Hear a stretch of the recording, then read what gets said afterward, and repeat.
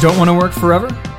Once you can cover your living expenses with passive income, your day job becomes optional and you reach financial independence. You then have complete control over your time, your money, and your life in general.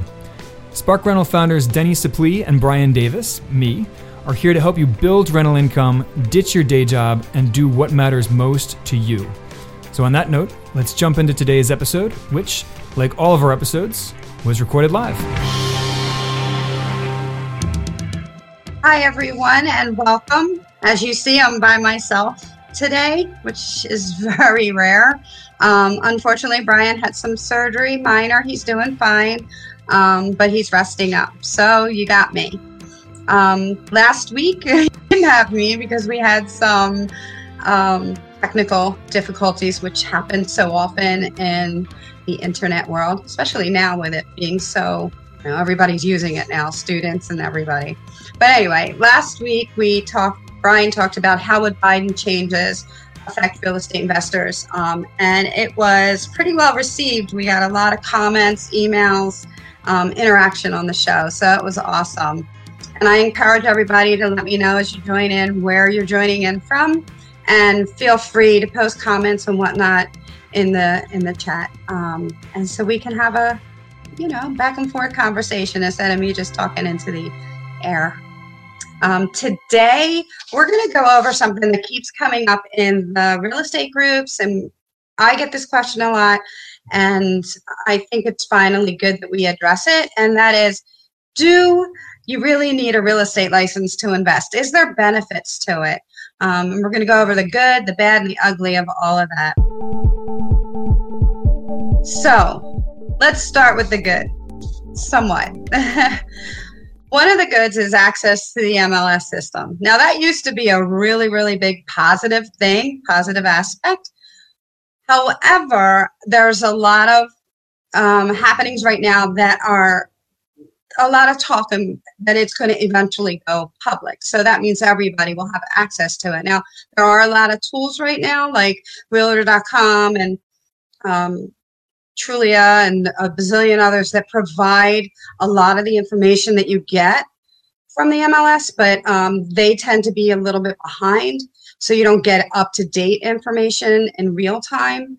However, the MLS, again, we're going to talk about that later. It's kind of expensive, and there's some other things that go along with that. And if it's made public, which I really think is going to happen in the future, that's not really going to be a benefit to anyone or a real estate investor.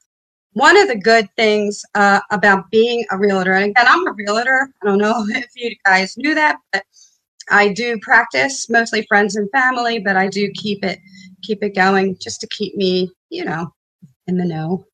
But networking is definitely a positive when you have your real estate license. There are meetings and board meetings and your office meetings and whatnot. So it forces you to really get to talking and knowing people in the business. And that's anybody from loan officers to individual title searchers and all kinds of people in the business. And it's a good way to, learn from other people and network. The other thing is I have found amazing contractors from other realtors. They have the know when it comes to that. And that's a big thing when you're an investor, having good, concrete, responsible and individuals for contracting. And the other is you make money as a realtor. So if you want to do that, that's your passion and you want to sell houses, it's another way to make money. So if you're looking for something to do on the side of your real estate investing and you really love real estate and you love helping people, then it is a good way to make some decent money. So with that being said, there are also some bads. There is a ton of investment of time, energy, and money. There's dues from all different board dues. You have local board dues and national board dues and state board dues and dues. And there's insurances and all kinds of things. And that's not to mention there is time because you have to keep education up. So you have the time to take the education to get your license, but then you also have the time to keep educational requirements fulfilled throughout your entire time. So those are some of the not so goods, the bads. Now, the ugly part of being a realtor now I'm not saying being a realtor is a bad thing, but for using it just for investment purposes, the other thing would be what I was talking about before, which is that having access to the MLS at one time was gold. I mean, you had all of the public record information, and there was so much information. But like I had said before, a lot of that stuff is going to be made public eventually anyway, and there are some other things that you can use.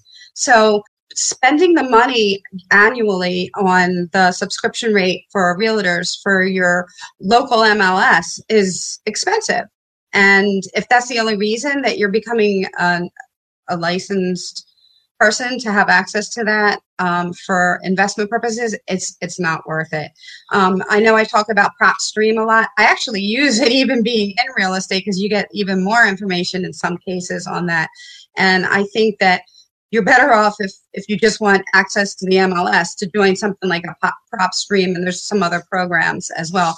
I'm going to throw the PropStream link in the chat, and you guys can check that out. It's they offer like a free trial, so you can just kind of play around with it. It's kind of fun.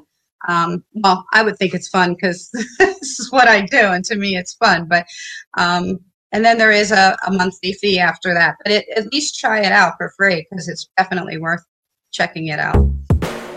The other ugly part of being involved in real estate is, I had talked about this a bit before, but there are ongoing costs, the MLS that I had said, but you also have various different insurances. There's liability, there's errors and emissions insurance. You have all kinds of dues, local, state, and national board dues, and then you have the cost of education, and then there's the time of putting in the education.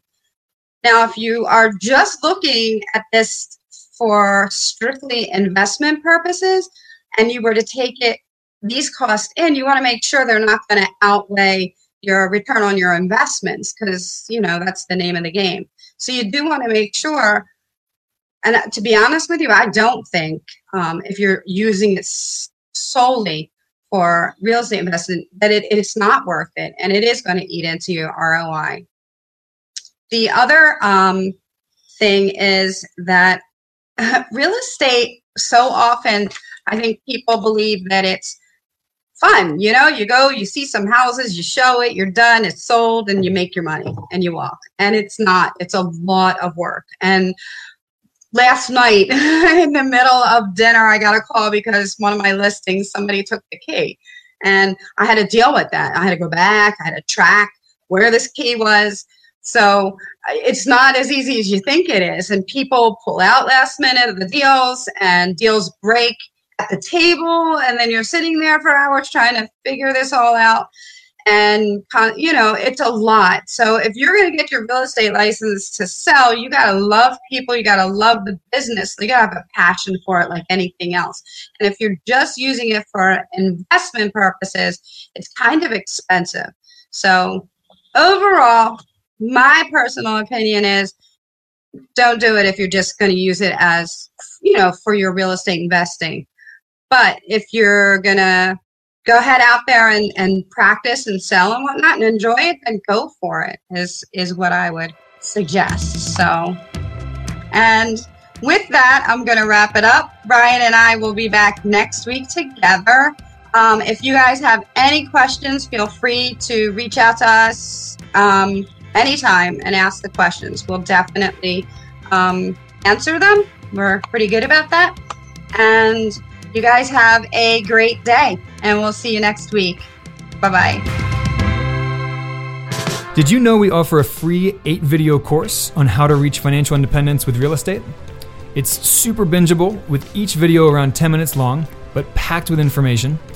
Visit sparkrental.com/learn for instant access, and please don't forget to rate and review our podcast on iTunes, Stitcher, or wherever you listen. Thanks for joining us, and we will catch you on the flip side.